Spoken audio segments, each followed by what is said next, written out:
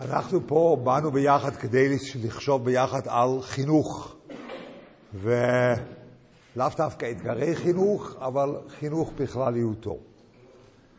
אני רוצה להתחיל את העניין הזה מזווית ראייה שאני חושב אישית שהוא חשוב מאוד, אני בדרך כלל יש לי קול מספיק חזק, שאנחנו כנראה שאנחנו מפסידים את זה. אני רוצה לתאר את זה ואחר כך להתבונן באותה תמונה כדי שנוכל להבין במה מדובר. אני חושב שהיסוד של חינוך בבית, אני עכשיו לא מדבר על חינוך מוסדי, עוד נדבר על זה שיש כאן בעיה בפנים, אבל היסוד של החינוך בבית זה בעצם מונח באותו מושג שנקרא נושא בעול עם חברו. אני צריך לשאת בעול עם החניך. אני גם צריך לשאת בעול עם עצמי, תכף נראה.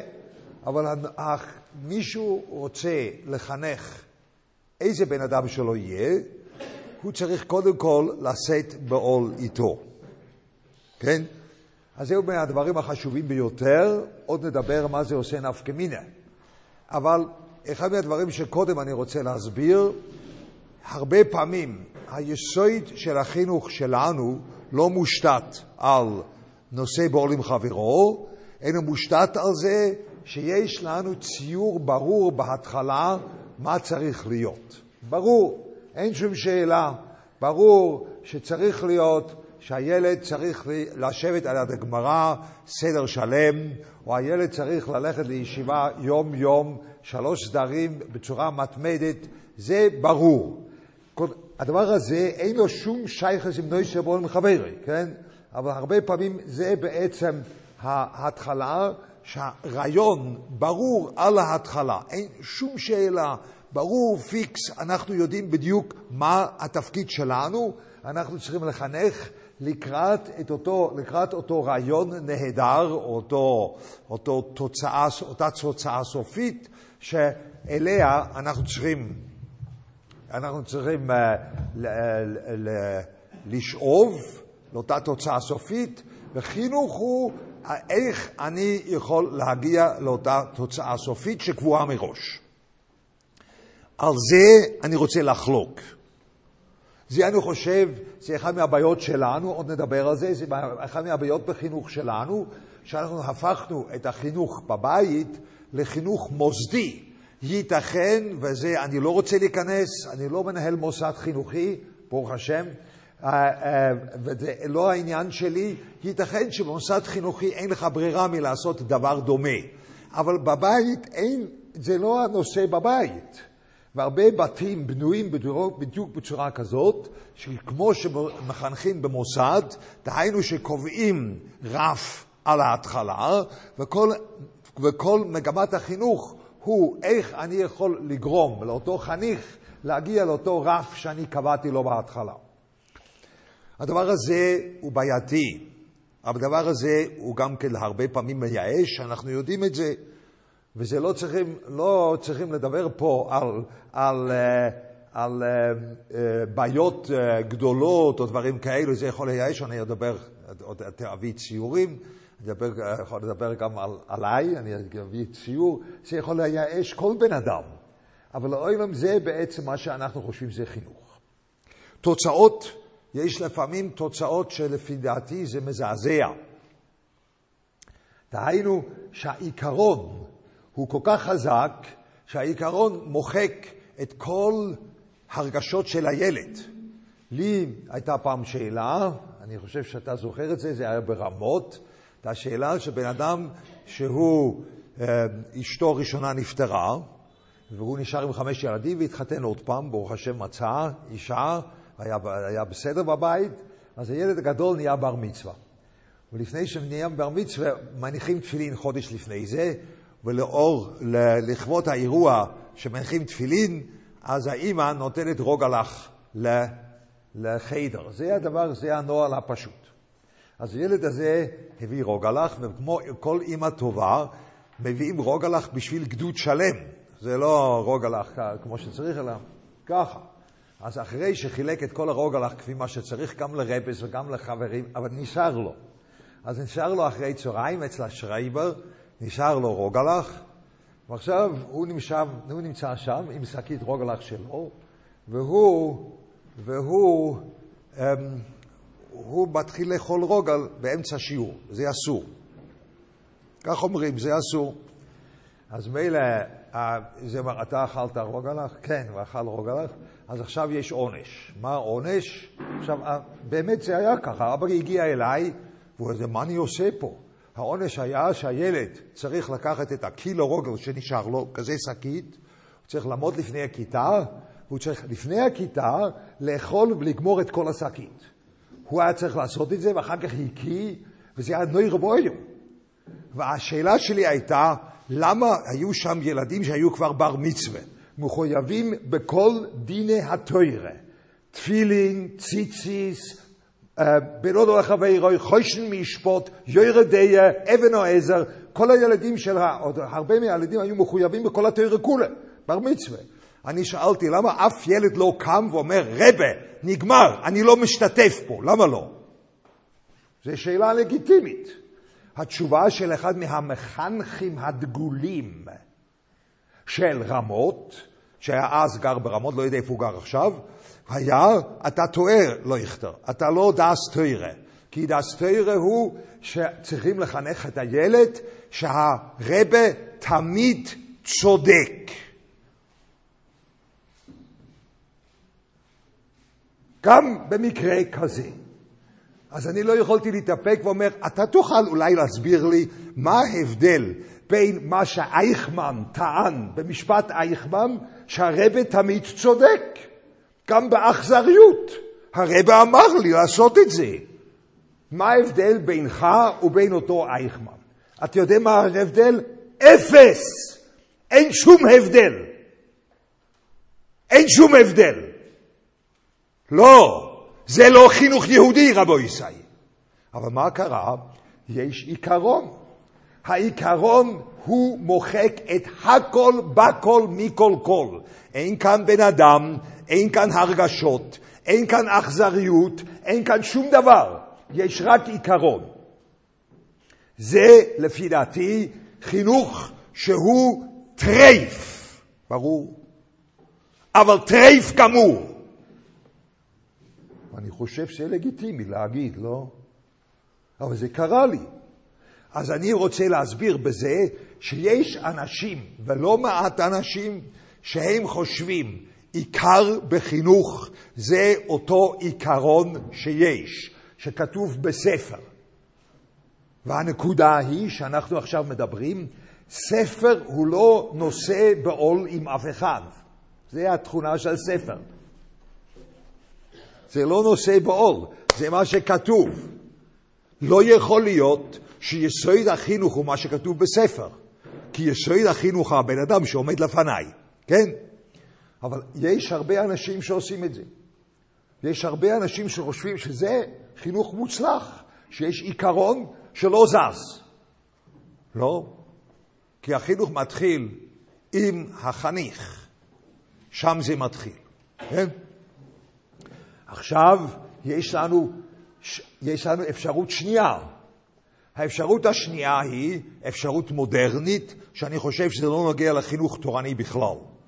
האפשרות המודרנית היום, עם כל הבעיות שיש בציבור ובפרט, זה גובל לפסיכולוגיה או משהו כזה, נשארים רק עם החניך, בלי שום תורה בפנים. היום קוראים לזה, אני לא אוהב את המילה הזו, זה אחד מהמילים הקשות בשבילי. היום קוראים לזה, צריכים להכיל. שמעת פעם? אז צריכים להכיל. Was meint das להכיל? Aufessen darf man nicht. צריכים לאכול אותו. מה זה להכיל? צריכים להכיל. אתה צריך להבין את הרגשות של הילד. אני מסכים, תכף נראה. אבל זה בעצם כל מה שיש. אז צריכים להכיל את הילד, ומילא אני צריך להדריך אותו לפי הרגשות שלו. זה לא חינוך תורני, לא. זה לא חינוך תורני. זה לא נוגע. חינוך תורני, יש עיקרון תורני בפנים. אז עכשיו אנחנו בבעיה, נכון? אני צריך להקשיב לילד, אבל מצד שני צריך להיות עיקרון חינוכי, עיקרון תורני צריך להיות בפנים. בלי זה עזבנו את החינוך תורני. כן? אבל הרבה פעמים, הרבה אנשים יש לנו שתי ברירות האלו. או שאני מקשיב לילד בלבד, ואז אני מטפל בו, קוראים לזה חינוך לנער על פי דרכו או משהו כזה, אני לא רוצה להיכנס לפסוקים, אבל אני צריך להכיל אותו ולהבין אותו ולקדם אותו כפי משהו. הבן אדם השני אומר, לא כפי משהו, זה לא הנושא, צריכים ביד קשה להנחית איזשהו עיקרון על החניכים. יש דרך שלישית, שגם אני חושב זה לא נכון. הדרך שלישית זה ככה, שאני בעצם יודע למה אני רוצה לחנך. אבל אני בן אדם יותר חכם, ואז אני מבין, אני צריך לגרום לילד לרצות את הדבר שאני רוצה. אז יש לי אורך רוח בדרך, אני נותן פרסים, מכירים את זה, זה הדבר שעושים הרבה. אני מבין שאני צריך לתת מוטיבציה לילד או לא יודע מה, אני צריך לתת מוטיבציה, אז מילא, אני רוצה שהוא ילמד סדר שלם, אבל זה קשה לו, אני רוצה שהוא ילמד 3 סדרים, קשה לו, אבל אם אתה עושה את זה זמן שלם, אני נותן לך אחר כך שתוכל בבין הזמנים לנסוע לאלפים בשוויץ. משהו ממח, תהיה כל מיני דברים. זאת אומרת, אני מבין אותו, אני מבין שקשה לו, אני מקשיב שזה קשה לו, אבל אני מתחיל עם הרעיון שלי, צריך להיות שהוא לומד כל הזמן, נגיד, אני יורד לקראת הילד, מקשיב איפה הוא עומד, ואני מנסה להביא אותו לאותה מעלה שגם אצלי קבוע מראש. ברור, זה עושה ככה, כן? אני לא נשאר כמו שאותו בן אדם שהוא אומר, העיקרון קיים בלי להתחשב בילד, זה לא ככה. אני גם לא רק מכיל את המצב של הילד, אלא אני עושה ככה. אני מתחיל עם הרעיון, אני יורד לקראת הילד, ובסוף אני מעלה אותו לאותה רמה נהדרת, שאני חושב שזה צריך להיות בגלל שככה היסוד רוצה, או ככה העיקרון רוצה, או ככה כתוב בספרים, או ככה גם רב חיים קניבסקי עשה, או איך שאתם רוצים, כן? זה עושה ככה. אני חושב ששלושת הדרכים הם דרכים שהם לא פועלים בבית. לא. העסק מתחיל הפוך. אני מתחיל עם נושא בעול עם חברי. אני מתחיל אצל הילד. אני לא מתחיל עם רעיון. אני עדיין לא יודע מה הילד יכול לעשות או לא. אני לא יודע. אני לא מדבר על ילדים. יש לפעמים ילדים שהם כל כך חלקים, הם עושים בדיוק מה שאומרים להם. חלק מהם, לא הרבה, אבל חלק מהם בגיל 20 באים אליי ואומרים לי, אני הייתי ילד חלק מאוד, ההורים היו תמיד מאושרים איתי, הם לא ידעו כמה שאני מתמודד. קורה לי הרבה פעמים. אני לא רוצה עכשיו להיכנס לזה. אבל לפעמים יש ילדים שהם חלקים, אין שום בעיה, ממש ילד חלום. אבל לא על זה אני מדבר פה. אבל אני גם לא מדבר על ילד בעייתי. תכף תראו, זה לא בעייתי. אני לא מדבר על אנשים בעייתיים. אני מדבר על ילדים נורמליים. על תלמידים נורמליים. תלמיד נורמלי, יש לו התמודדות עם הדרישות. והמצב שלו לא בדיוק מתאים עם הדרישה. מה אנחנו קודם צריכים לקחת? צריכים לקחת את המצב שלו בצורה רצינית, להבין היטב. יש לו בעיה. לא בעיה גדולה, אבל יש לו בעיה. אני יכול לתת לכם דוגמה של נושא בעול עם עצמי, אני בעצמי, כדי שיהיה יותר ברור. זאת אומרת, אני צריך לחנך את עצמי לפעמים, גם כן בפרט במקרה שאתם תראו עכשיו. אני הייתי משגיח בישיבת חברון גאולה, כידוע לך. הייתי משגיח בישיבת חברון גאולה במשך 6 שנים, ולפני זה שנה אחת אצל זורייבין. אז זה 7 שנים משגיח. זה גורם שהראש של הבן אדם נהרס לחלוטין. כי אתה כל 20 דקות, חצי שעה, צריך להחליף נושא. שלום, איזה יופי לראות אותך. טוב שחזרת בריא מאיפה שהיית. ברוך השם. אם אתה לא בא מחר לתפילה, אני אזרוק אותך מכל המדרגות. מזל טוב. עם מי התארסת? זה ככה זה כל היום. כל היום אתה חולף מדבר אחד לשני. אחרי 7 שנים היה לי מספיק מזה, ואני נהייתי ראש כולל. עכשיו אני נראה ראש כהל. ואני אוהב ללמוד, ובא לי מותר להגיד, אני חושב, אני אוהב ללמוד. ולמדנו הכסף, זה היה החלום שלי, אני רוצה ללמוד הכסובס, לא בהתחלה, לא, שבע ישחט בן אוף, das habe ich gehabt genug von dem, אני מספיק מזה, אלא אני רוצה ללמוד מלוגד היסטורס, אני לא, כסובס. אז לומדים הכסף, ואני כל כך מתלהב, אני שעתיים לומד עם חברוסה, אבל בגלל שהראש שלי כבר לא רגיל להתרכז 4 שעות, אז אני מתחיל להרגיש אחרי שעתיים את כל השפילקס, שבחור בישיבה קטנה מרגיש שהוא לא יכול לשבת סדר שלם. אני לא יכולתי, ואני ראש כהל. כן?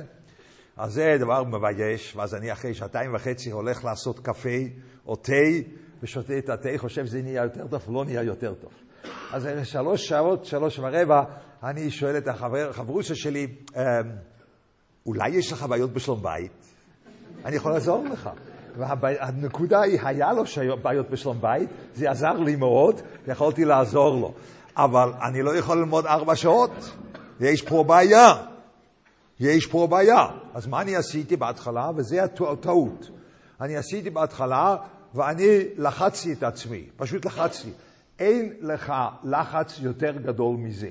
אתה ראש כהל, ואתה אוהב ללמוד. זה לא פשוט שאני לא אוהב ללמוד, ולא פשוט שאני לא יכול ללמוד. אני יכול ללמוד, ואני אוהב ללמוד. אבל אני לא מסוגל 4 שעות להתרכז, כי הראש הושפע מ7 שנים של שבירה. הראש פשוט לא היה מוכן לזה.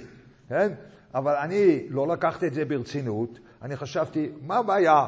אני יכול ללחוץ את עצמי, ואני התחלתי ללחוץ את עצמי, וללחוץ יותר, זה עזר, ביידיש sagt man das a Teutenbankes. זה לא עזר כלום. זה הרבה פעמים הבעיה שיש. הבעיה בחינוך יש, זה בדיוק את זה. אתה לא לוקח ברצינות מה שיש, אתה אומר, אם אתה נותן מספיק פרס, ואצלי היה הרבה פרס בפנים, אני הייתי מחויב ללמוד עם הכהל, אין לך ופל יותר גדול, שאתה פשוט מחויב. ואני צריך ללמוד 4 שעות, הדבר הזה לא עזר, פשוט לא עובד. זה לא עבד. והרבה פעמים, אותו דבר, אני יודע בדיוק מה צריך להיות, אתה צריך ללמוד 4 שעות, ואז 4 שעות אתה צריך ללמוד, אני אומר, אז אני נותן לך פרס, אני מבין אותך, אני מעודד אותך, אני עשיתי את כל הדברים האלו, זה עוד גורניש גהלפן. זה לא עזר. זה בעיה חינוכית, זה הבעיה החינוכית. אז אני אראה לכם, זה לא, אולי אני בעייתי, זה יכול להיות, אבל אני לא חושב שאני בעייתי במיוחד. אני חושב אני בן אדם רגיל. זה בן אדם נורמלי. וזה לא רק בחורים בעייתיים שאי אפשר לעבוד איתם, הם לא יכולים, רק כל בחור רגיל יכול. לא. יש בעיה, זה לא בעיה נפשית גדולה, וזה לא נושרים, אני לא נושר, ואני נשארתי ראש כהל, נשארתי בפנים, זה לא הנושא. זה פשוט, זה עסק לא עובד. אתה לא יכול סתם ללחוץ, ואפילו פרס לא עוזר. אתה לא יכול להתחיל עם הנקודה שאתה רוצה להגיע אליה, ואתה אחר כך מעודד, אומר שיהיה מוטיבציה, ואז אתה מגיע, לא, אולי לא. אז מה צריכים? צריכים קודם כל להיות עם המצב של הילד. לקחת את זה עם החניך, גם אם אתה מחנך את עצמך. צריכים קודם כל לקחת את המצב בצורה רצינית. מה קורה? מה קורה עם הבן אדם? מה קורה איתו? במה הוא מונח בפנים? מה הנושא שלו? וזה צריכים לקחת אותו בצורה רצינית. זה אי אפשר לזלזל בזה, כי זה הנושא בעול עם חברי. אני קודם כל צריך לקחת את המצב שבן אדם נמצא בפנים בצורה רצינית. אז על מה שקרה לי אני אדבר יותר מאוחר, כי אני אגיד לכם מה אני עשיתי, אבל זה לוקח זמן, אבל הרבה פעמים יש מצב כזה גם עם תלמיד. לי היה, אחד מהילדים שלי, היו לו בעיות, שהוא היה בחיידר, היה לו בעיות שהאפשרות של כתיבה שלו הייתה יותר איטית, היה קצת יותר קשה לו לכתוב. אז היה לו מורה, המורה אמר לו בצורה נהדרת ביותר, אמר לו, אתה אל תכתוב בתוך החבר שלך, אלא החבר שלך שיושב על ידך, שהוא יגמור את שלו, הוא יכתוב לך בתוך החוברת שלך. אז המורה הזה הוא רוצח. בעצם אין לו דומים, כן? אני יכול... כאן מארגנן, הוא רוצח. אז בעצם הייתי יכול לקחת אותו בכיכר השבת, על גרדום גדול, לברך ברכה ולהרוג אותו. כן? אין לו דומים. לא, אבל זה לא הולך. אבל אני צריך קודם כל להבין, הילד הוא בבעיה. הוא לא רוצה את זה. אבל הוא בבעיה עם המורה. הוא צריך למצוא דרך איך הוא יכול להסתדר עם זה. זה דבר שלא שייך. אני צריך אבל להקשיב לילד ולא להגיד, לא, תעשה מה שהמורה אומר. לא,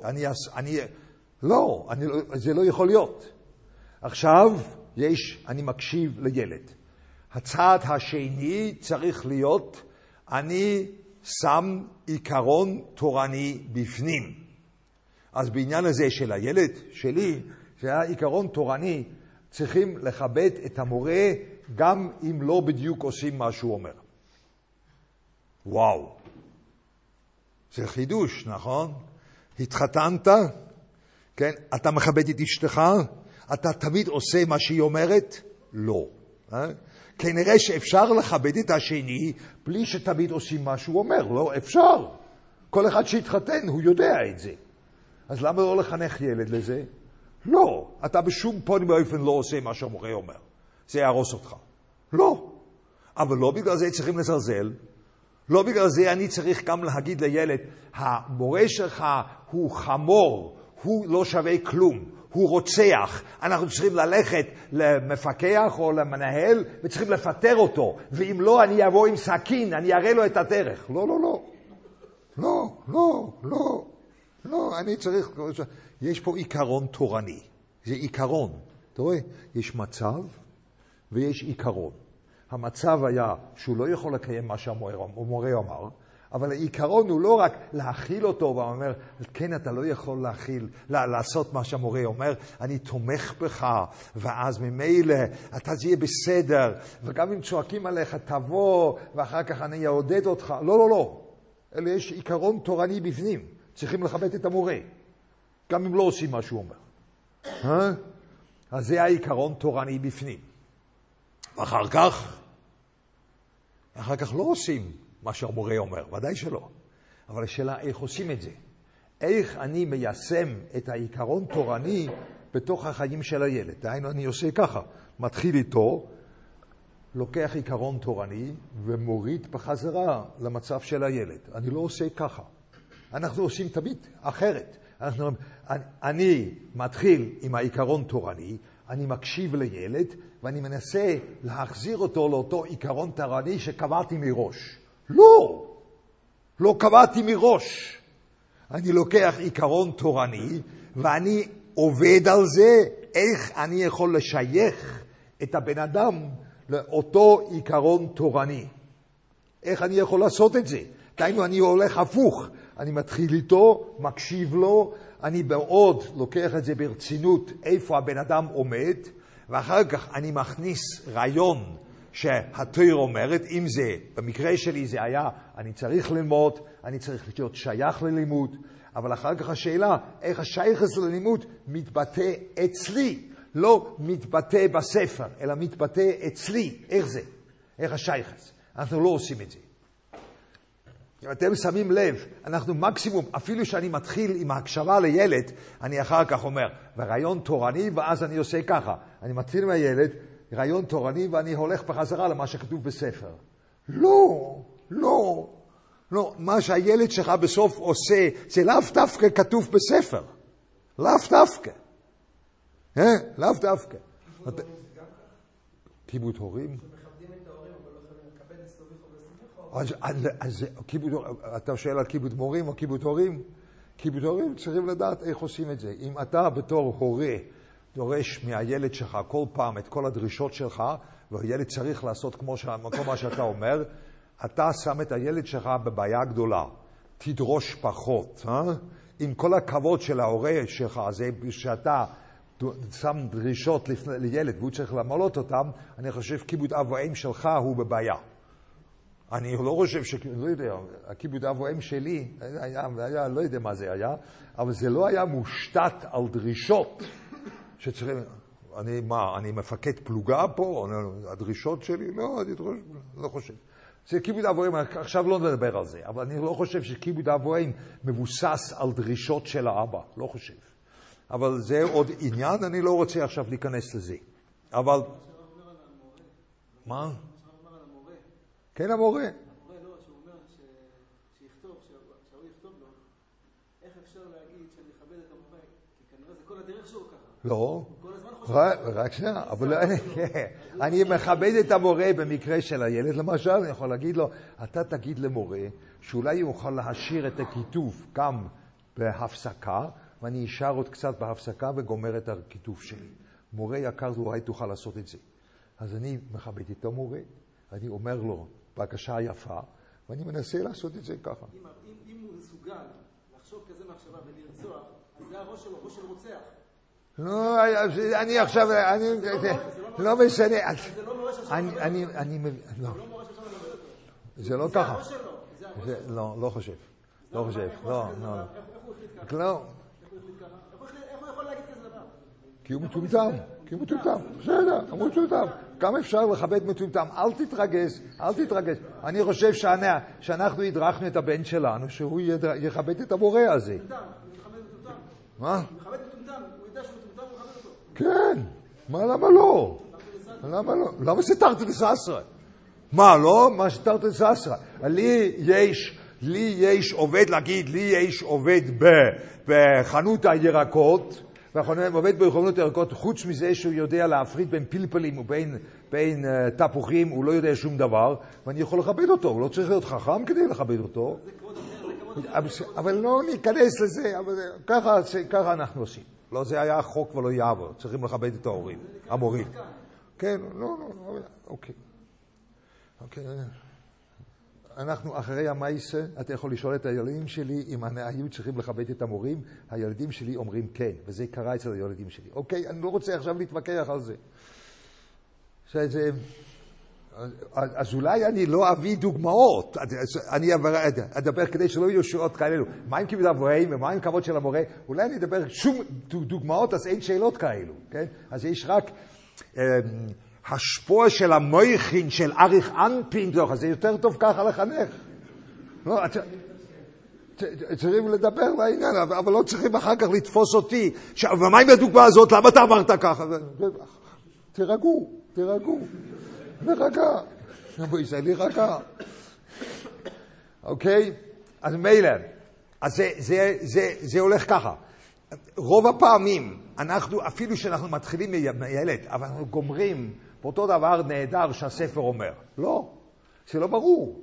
לא ברור מה הסוף. זה העצבים של המחנך בבית. עכשיו, זה הבעיה של מוסד. מוסד לא יכול לעשות את זה.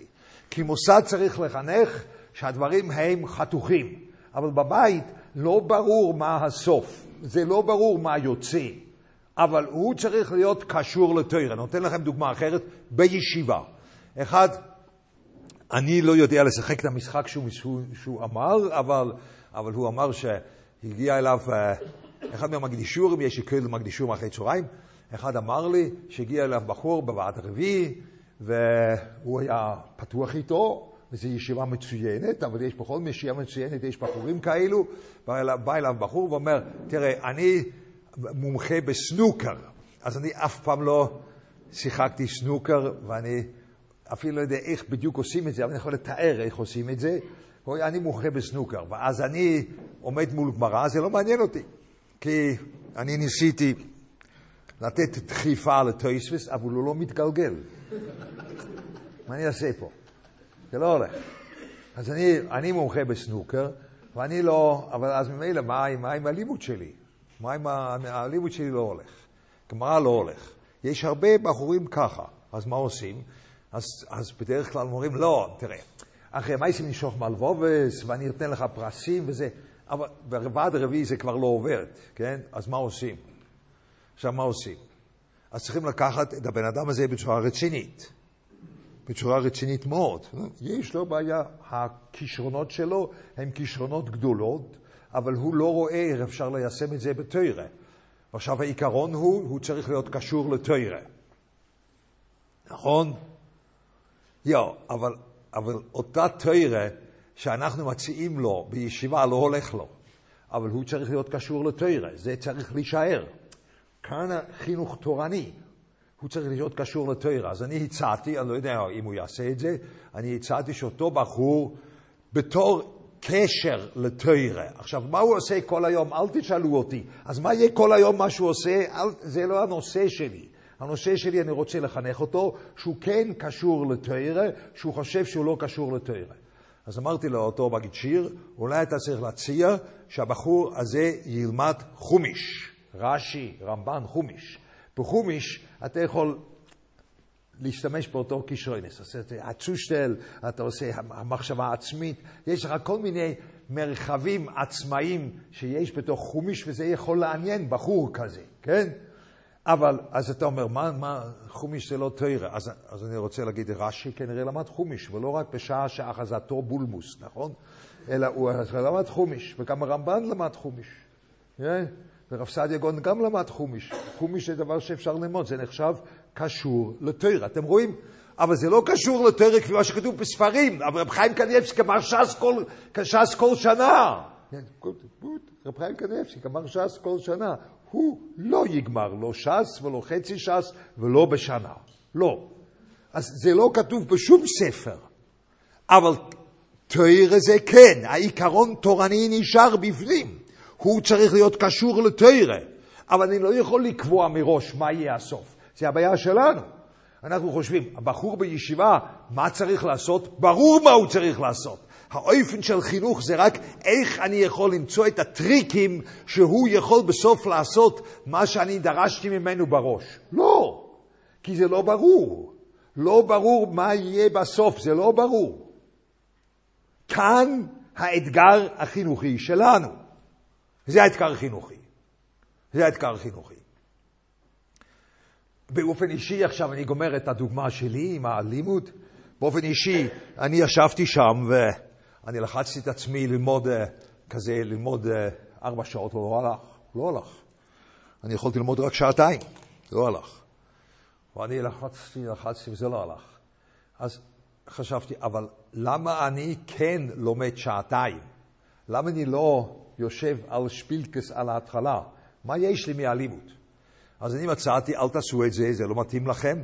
אני מצאתי דבר שמתאים לי בלימוד שלא מתאים כמעט לאף אחד. אני נוכחתי לדעת שאצלי מה שמעניין זה שהדבר הוא לא ברור. זה מה שמעניין. מאוד משעמם אותי אם יש לי תירוץ. זה הדבר המשעמם ביותר. הדבר שמעניין הוא שזה דבר לא ברור. יש דבר לא ברור, אני יכול לחשוב. אז גיליתי שבעצם מה שיש לי מהלימוד, שיש לי קושיות שלא ברורות. זה מה שתופס אותי. אז שם הייתי יכול ללמוד 4 שעות גם כן. אבל זה דבר בלתי צפוי, זה לא כתוב בשום מקום, בשום ספר לא כתוב. תמיד כתוב, הוא ידע על בוריו את כל המפורשים, אני בראש שלי. אם אני יודע יותר מדי אינפורמציה, אני חנוק פה למעלה. חנוק, חנק גמור. אני לא יכול לחשוב, יש מדי הרבה בפנים. אני צריך לעשות ולהוציא את כל האלו החוצה, אני נשאר רק עם גמורה, רש"י, תוספות, אבל עד אז אני יכול לשגע אותך. אני יכול לשאול אותך שאלות שאתה לא חלמת בכלל. זה אני יכול. אבל ברגע שיש יותר מדי ידיעה, הדבר... אבל זה נגד מה שכתוב בספר. הגאון הזה, הוא ידע כל התורה כולה, עם כל המפורשים, וידע לצטט על כל דבר. לא, אני לא, ממש לא. אבל אני הולך לגאונים כאלו, ואני שואל את השאלות הפשוטות שלי.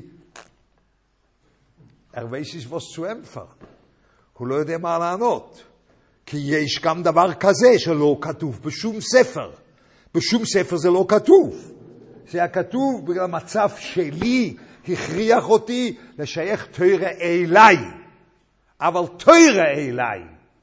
זה לא. אבל אני לא הגעתי לאותו דבר שאפשר אחר כך לכתוב בספר. לא. ממש לא. ממש לא. אני לא הגעתי. אבל יש כל מיני דברים מעניינים שיש בדרך. אבל זה על דרך שלי, שאני אישית התקשרתי, אתה מבין? זה סוג שונה של חינוך. זה אחד מהדברים שאנחנו צריכים להחזיר לעצמנו.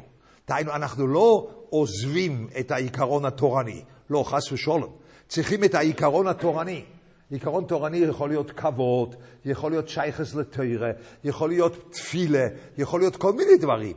אבל צריכים לדעת איך תפילה שייך לבחור, איך זה שייך, איפה הוא שייך. והוא חושב, אני שייך לתפילה אם יש לי את האפשרות שהמחרוזת מילים האלו, שאני לא יודע כמה מילים יש, תלוי בספרד או באשכנז, אבל יש מספר רב של מילים, של 18, אם אני יכול לראות על כולם וקלעתי בכולם, התפללתי תפילה 100%. אני לא יודע אם זה הגדר של תפילה, אני חושב גדר של תפילה זה משהו אחר. אז צריכים לחשוב מה הגדר של תפילה, איך אפשר לשייך את זה לבחור שהוא לא כל כך יודע להתפלל. איך אפשר? אבל זה העבודה של חינוך. אבל אני צריך להכניס עיקרון תורני. אני לא יכול רק להכיל אותו. אני צריך להכניס עיקרון תורני. אנחנו היום נמצאים בעידן, וזה פה הדבר שבעצם מפריע לי. אנחנו נמצאים בעידן שאנשים וגם אנשים גדולים אומרים שהבחורים הם חלשים. היום בחורים חלשים. לא יודע. אני לא יודע. לי זה מאוד קשה. מאוד מאוד קשה לי להגיד את זה, שלהגיד ככה על דור שכולם חלשים ככה. קשה לי להגיד את זה. קשה לי להסכים עם זה. שיש פה וירוס כאילו שירד על הציבור. וגם כפי מה שאומרים, ברגע שיש משימה אז אנשים הם מאוד חזקים. היום גם מאוד מאוד חזקים. אנחנו רואים את זה, מישהו סיפר לי שאני לא רוצה לדבר בשום שבח של אף אחד, אבל רק להראות שיש כוחות בתוך בן אדם. מישהו אומר לי שהיו גם כן עכשיו, עוד פעם, אני רוצה לצייר את זה במלחמה שם בעזה, שיש שם בחורים שהעמידו בהם שחוץ מלהסתכל על המסך לא יודעים לעשות שום דבר. ועכשיו, וואי, איזה כוחות, איזה מסירות, איזה ברירות של הבנה, לא יאומן כי יסופר. לא, זה לא חלש. אני חושב שהחולשה של הדור הצעיר נגרם מאיתנו, כי אנחנו מחנכים לא נכון. אנחנו לא מחנכים שנותנים לילד להתקשר לתורה, לא חנוך לנער על פי דרכי. אתם רואים, אם אני אומר לכם חנוך לנשים גם כן, חנוך לנער על פי דרכי, זה בדיוק מה שאמרתי קודם. חושבים שהתפקיד והיעד הוא ברור, רק אני צריך למצוא כל מיני טריקים שהבן אדם הזה בסוף הוא יסכים לעשות את הדבר שאני קובע לו. זה מה שאצלנו נקרא חנוך לנער על פי דרכי. לא. חנוך לנער על פי דרכי meint, אני לא יודע מה התוצרת הסופית, אבל זה בוודאי קשר לתורה. זה בוודאי קשר לתפילה. זה בוודאי קשר למידס טויבס. ודאי. איך זה נראה? אני לא יודע. כי זה תלוי בו. זה הפוך מאיתנו. תחשוב פעם, אתה שומע הרבה פעמים, חנוך לנער על פי דרכי, צריכים ללכת לפי דרכי כדי לגרום לו שהוא עושה מה? את מה שאני קבעתי מראש. זה מויסט. ככה מוסד מחנך. אבל בבית אני לא קובע מראש. למה לי לקבוע מראש? אני קובע את העיקרון התורני. אני לא קובע מראש. אבל העיקרון התורני צריך להתגשם. ואם אני נותן את האפשרות לחניך ככה לעבוד, אני מבטיח לכם, החניכים הם יהיו חזקים ביותר. כי הוא רואה שהוא יכול ליישם משהו. כמה מהילדים שלנו, בגלל שאני שם יד שהוא רואה שהוא לא יכול ליישם אותו, עם כל העידודים הוא לא יכול, כמה נשברים. כמה ילדים, מותר להגיד את זה פעם בגלוי, כמה ילדים נשברים בתוך ישיבות קטנות וגדולות, כי המגיד שיעור מוסר שיעור בצורת חשיבה שלא מתאימה לילד. לא כל ילד חושב באותה צורה. יש כאלה שחושבים כמוני. מגיד שיר, אם יש לי מגיד שיר שהוא מסדר לי את הסוגיה ככה פיקס, אתה היית, כמה אתה היית, שהייתי משגיח בחברון או אצל זורייבין, ואז היה מגיד שיר, היה שיר כלולי, אתה זוכר את זה? היה שיר כלולי, ואני אונוס על פי הדיבור, אם בשיר כלולי יש טעות, וזה לא מסתדר, כי זה מה שמעניין אותי, אז האוזניים שלי יוצאים החוצה, ופה נהיה רחב, ובסוף אני מתפוצץ. ואז בתור משגיח, גם אצל זורייבין, וגם בחברון גאולה, בתור משגיח אני יושב בשיר כלולי, כי אני אוהב לשמוע תאירה, אבל באמצע אני רואה שהוא עשה טעות, כן? אז אני לא יכול, אני שואל את השכן, הוא עשה טעות, הוא עשה טעות, ואף אחד לא רוצה להגיד, אז בסוף אני צועק, אבל מה שהולך שם, זה לא היה מוצלח. מה שהבחורים נהנו מזה, נכון? הבחורים זה היה היונטף שלהם שהמשגיח שאל את השאלה לראש ישיבה והוא לא יודע לענות, כי לא היה מה לענות, היה טעות, מבטיח לכם, כן? שלא היה מה לענות שם. אז, אבל זה אסור, אבל זה הקשר שלי עם תורה. ואם אחד עושה לי כזה מסודר הכל, אני באמצע נרדם, או אני צריך למצוא איזשהו חור בתוך השיר, לא בגלל שאני רוצה להוריד אותו. כולם חושבים, שאני שומע שיעורים, נכון? כולם חושבים, אני רוצה להוריד אותם. אין לי שום עניין להוריד אותם, אלא ככה ראש שלי עובד. אני מחפש איפה קשה. ומבטיח לכם, ברוב השיעורים שמוסרים, יש איזשהו חור ששם זה מעניין. אבל אני למדתי במשך הזמן שאולי יותר כדאי לשתוק ולא להגיד את זה, כי כבוד של הבריות יותר חשוב מאמת בתורה. אני מבין את זה. אבל לא יודע בזה, ככה זה עובד. שם אני קשור. אני לא קשור במקום אחר. שם אני קשור. אז אתה צריך להיות קשור לתורה, ואתה יכול להיות חזק ביותר. איפה שאתה קשור לתורה. ואנחנו לא נותנים את זה. אתה צריך להיות קשור למה שקבענו מראש שיהיה. מערכת 9 שאתה יכול להתקשר לשם. מערכת 9, בכל דבר בעולם. בעצם, בן אדם מחנך היה צריך לעשות תרגיל עצמי. הוא צריך לקחת עיקרון תורני, כמו קשור לתורה. הוא צריך לחשוב, איפה אני יכול לשייך את העיקרון למצב הנמוך ביותר. כמו אחד שאוהב סנוקר. איך אני יכול לשייך תורה לאחד כזה? בלי להגיד לו, תעזוב את השטויות ותבוא ללמוד. בלי זה. אלא להשאיר אותו עם אותם הכוחות, אבל איך אני יכול לשייך תורה לאותם כוחות? ככה היו צריכים לחשוב. וזה אנחנו לא חושבים אף פעם. וממילא אנחנו מפחדים לקחת את הכוחות הנפש של הילד בצורה רצינית, כי מי יודע, אולי כוחות אלו הם לא יתאימו עם התוכנית הנהדרת שיש לי, אז אני יותר מעדיף לא בדיוק להסתכל, ואם אני מסתכל, אני רק מנסה לעודד אותו שהוא יעזוב את זה כדי להיות תקין כמו שאני רוצה. וממילא אני לא מחנך אותו, וממילא הוא מרגיש חלש.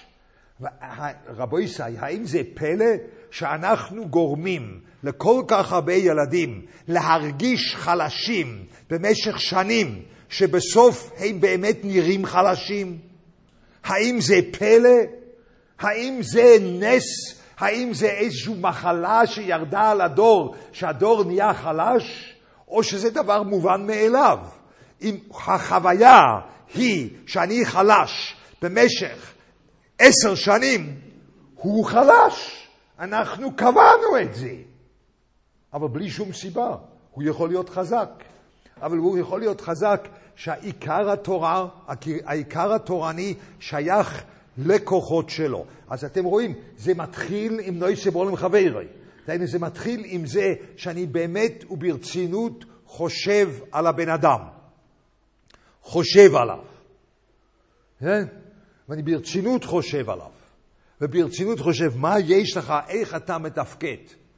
ואז, לפי מה שהוא חושב ולפי מה שהוא מתפקד, אני אומר, אבל הוא צריך להיות או שייך לתפילה, או שהרבה פעמים, אני לא רוצה פה בביתר, אני לא יודע מה הולך, אבל הייתי בהרבה מקומות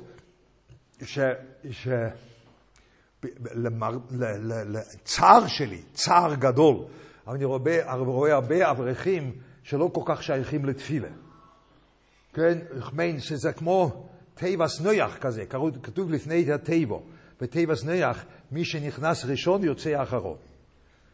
ככה זה. או בבית כנסת, המקום המועדף שעל יד הדלת. כן, שם יש הרבה שמתפללים. אבל בפנים זה ריק. או המקום המועדף על יד המעבר.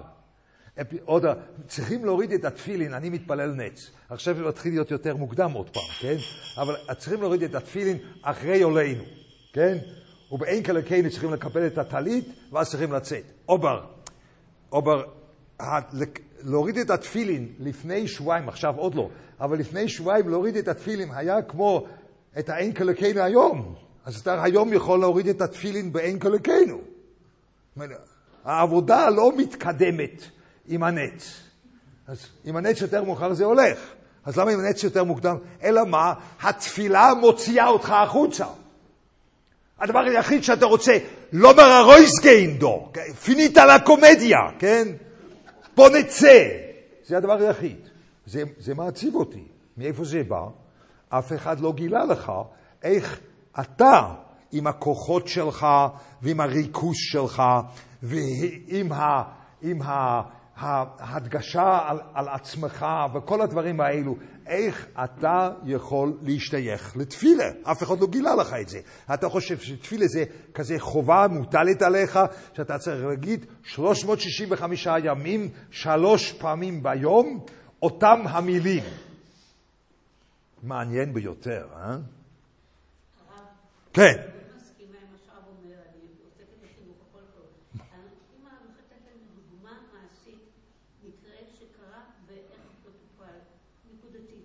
איך עושים את זה?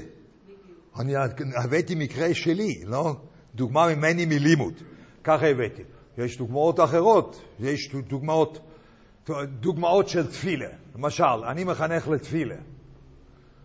אני נותן ועד לתפילה, רוצה לחנך לתפילה.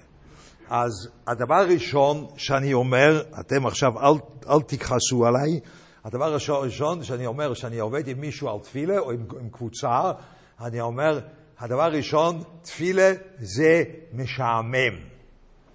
ככה אני אומר. כי אם זה לא משעמם אותך 365 ימים בשנה, 3 פעמים ביום להגיד אותם המילים, אם זה לא משעמם אותך, יש לך בעיה פה למעלה. אז קודם כל זה משעמם. ברור? אז קודם כל, נכון, אבל אף אחד לא אמר לנו את זה. אף אחד לא אמר. אבל אני אומר את זה. כי זה הבעיה. עם זה צריכים להתמודד. אם לא מתמודדים עם זה, לא עשית כלום. ואם אתה שומע את הטייפ של רב דון סגל, של רב אלופיאן, 10 פעמים, את כמה שהוא אמר פסוק דזימר, כזה מתיקות, das helft a teuten bankes, es wird dir nicht helfen. כי אתה לא שייכת תפילה אליך. אתה לא יכול להתפלל לתפילה של רב דון סגל, אתה לא יכול. אתה לא יכול. זה מה שעושים כל היום. אני צריך להיות, באנגלית קוראים לזה inspired. אני צריך להיות עם השראה. והטייפ הזה נותן לי השראה. השראה למה? השראה לעזוב את המצב שלי, לא להתחשב איתו, ואני כעת נמצא במצב של רב דון סגל. יפה מאוד. הבורא יגיד, תראה, תפילה של רב דון סגל קיבלתי היום כבר, אני רוצה את תפילה שלך. אבל אני כל כך ורטיר נשגן, לא הולך. קודם כל זה משעמם. ורק מה עושים עם זה שמשעמם? אז פה צריכים לצייר. אם צריכים לצייר את הברכה הראשונה, או איזה ברכה שכן נוגע אליך. ומה, איפה אתה רואה שאתה שייך לזה, שאתה בכלל מדבר עם הבורא אלוהים. חשבת פעם שאתה מדבר עם הבורא אלוהים, מה זה עושה בשבילך? זה העיקרון נגיד. לדבר עם הבורא אלוהים. מה זה עושה בשבילך? איפה אתה נמצא בזה שאתה מדבר עם הבורא אלוהים? לא, תפילה זה עבודה מעשית כזה, צריכים להגיד את המילים, לא. אתה צריך לדבר עם הבורא אלוהים. איך זה, מה זה אומר לך? איך במצב שלך אתה יכול להסכים שאתה מדבר עם בעולם, כל מיני דברים כאלו. אני צריך לעבוד על זה שתפילה שייכת לבן אדם איפה שהוא נמצא, אם זה תפילה, אם זה לימוד, אם זה מידס, אם זה כל הדברים האלו. אנחנו צריכים לעבוד על זה. צריכים לעבוד, רבי ישראל. אם עובדים על זה, הילדים יוצאים חזקים, הם לא יוצאים חלשים. יוצאים חזקים. כן? אז זה בעצם מה שאנחנו רוצים. אני יודע שהיום עם כל מה שהולך ברחוב, בדיוק אחד היה אצלנו בטלסטון מביתר, כדי לגייס כספים על ארגון שמטפל בנוער נושר או משהו כזה. יש כבר בביתר גם ארגון כזה, אני חושב. אז כולנו, כל אחד שיש ילדים הוא מפחד מזה. כל אחד, גם אני פחדתי. מפחדים מזה. אבל הפחד הרבה יותר קטן אם אני בבית מסכים שהעיקרון תורני ישנו. הבית הוא לא רק מכיל, יש עיקרון תורני בבית, אבל העיקרון תורני מדבר אליך, מדבר איפה שאתה עומד. לא, ככה, אני חושב ככה צריכים לעשות. בתפילה זה יותר קשה קצת, זה לא חושב שצריכים, הילדים שלי בתור ילדים לא התפללו כל כך בבית כנסת, ככה אני חושב. עד גיל 10 ככה, כל רמות אמר שהילדים של הסנדלר הולכים יחף. כן, כי לא יודע לחנך, הילדים שלו משחקים כדורגל במקום ללכת לבית כנסת. אז עוד פעם אני אומר, נכון, תפילה זה משעמם, ובגיל 10 זה משעמם טוטלי, נכון? אז מילא, שחק כדורגל, לא צריך, אז זה היה יותר מאוחר אצלי. אתם לא צריכים לעשות את זה, אתם יכולים לחנך אחרת, אבל אצלי, היום אני חושב שהילדים שלי מתפללים יפה, יש להם קשר לתפילה, אבל זה הלך בצורה אחרת, בצורה שמתאימה להם, לא ככה, בפרט בתפילה. מה?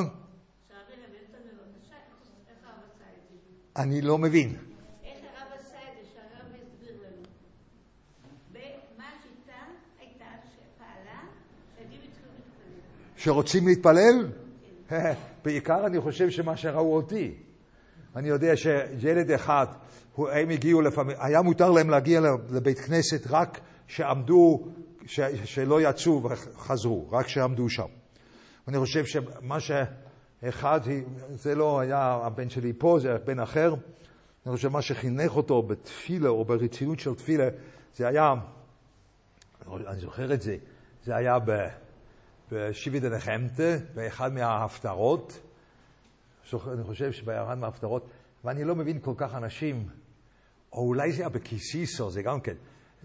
אני בוכה, אבל אני בוכה ממש בהפטרה. זה אתם, אני הרבה רואה אברכים שהם לא בוכים שום דבר, אבל ההפטרה, אם הוא קרא נכון או לא, הפסיק, הטרופ היה בסדר. אתה רואה את אליהו הנובי, שהוא עומד אחרי הצהריים שם, והשקיעה מתחילה ומתקרבת, והוא מתפלל, וזה לא הולך. כן? זה פשוט לא הולך, הוא מתפלל, זה לא הולך, שום דבר לא קורה. עכשיו זה שאלה מה יהיה. אז הוא תופס את הבירוילום עם שתי ידיים, הוא אומר, אתו הסבויסו אצלי במחורניס, אתה השם. ובאותו רגע הגשם יורד. כך הוא אומר לו. זה עליונו. אם זה לא מרגש את הבן אדם, אני לא מבין איפה הוא נמצא. אז אותי זה רגש, והילד שלי רואה שאבא שלו בוכה. אבא שלו בוכה ברצינות. כנראה זה דבר רציני. אני פשוט בכיתי. אני בוכה דברים כאלה, גם שבט הנחמתה. זה בוכה, זה היה החינוך. אבל זה לא, זה היה חינוך אישי. מה? את הציור הזה, אני אצייר לכם, אני לא רוצה לצייר, תיזהרי, שאני עשיתי פעם, אני לא רוצה לצייר את דברים כאלו, אני עשיתי פעם, התערפתי עם אחותי, שאני יכול לקרוא לה שיר שהיא מכירה, והיא תבכה. אז היא אמרה, לא, אני לא בוכה. אז אמרתי, לא, אני אקרא לך, ואת תבכי. ואז אני קראתי את זה, והיא בכתה. אני יכול לעשות את זה, אני לא רוצה לעשות את זה פה. אבל לא משנה עכשיו. אבל לא, זה מהדברים המרגשים ביותר שם. אבל לא משנה עכשיו. אבל זה, לפעמים מחנך את זה, לפעמים מחנך את זה, אבל תמיד, לפעמים זה דוגמה אישית, אבל זה תמיד הולך לפי איפה שהבן אדם נמצא. אוקיי? אז כאן יש עיקרון חינוכי. אתם רואים, אני חושב שדי ברור. את זה אף פעם לא אומרים. תמיד מה שמדברים בחינוך, שאיך אני יכול לגרום לחניך לעשות מה שאנחנו קבענו מראש. ואם זה הולך מיד, אז תהיה לך סבלנות, במשך הזמן זה יהיה. לא, הכיוון הוא הפוך. הכיוון הוא שאני נשאר עם העיקרון התורני. אני לא זז ממנו, אבל אני נושא בעול עם חברוי, ואני מתאם את העיקרון התורני למצב שלו. ואז התחלתי לחנך אותו. זה בעצם המשימה, זה מה שרציתי להגיד. בסדר? אני חושב שזה דבר חדש, ודאי צריכים פה הרבה מאוד דוגמאות והדרכות. אני מבין את זה. אי אפשר במשך שעה אחת להגיד את הכל על רגל אחת, אבל אני חושב שהעיקרון הוא כל כך חשוב, שמותר לי פעם להביע דבר כזה, כדי שנתבונן ביחד מה אפשר לנו לעשות, שילדים יותר קשורים וחזקים באותו קיום של תורה ומצוות. כי קיום של תורה ומצוות זה לא מה שכתוב בספר, זה מה שתורה ומצוות באמת רוצים, וזה מתאים אחר כך אם המצב של הבן אדם נמצא בפנים. בסדר? עד כאן בשביל היום. חושב שזה מספיק. שער כוח.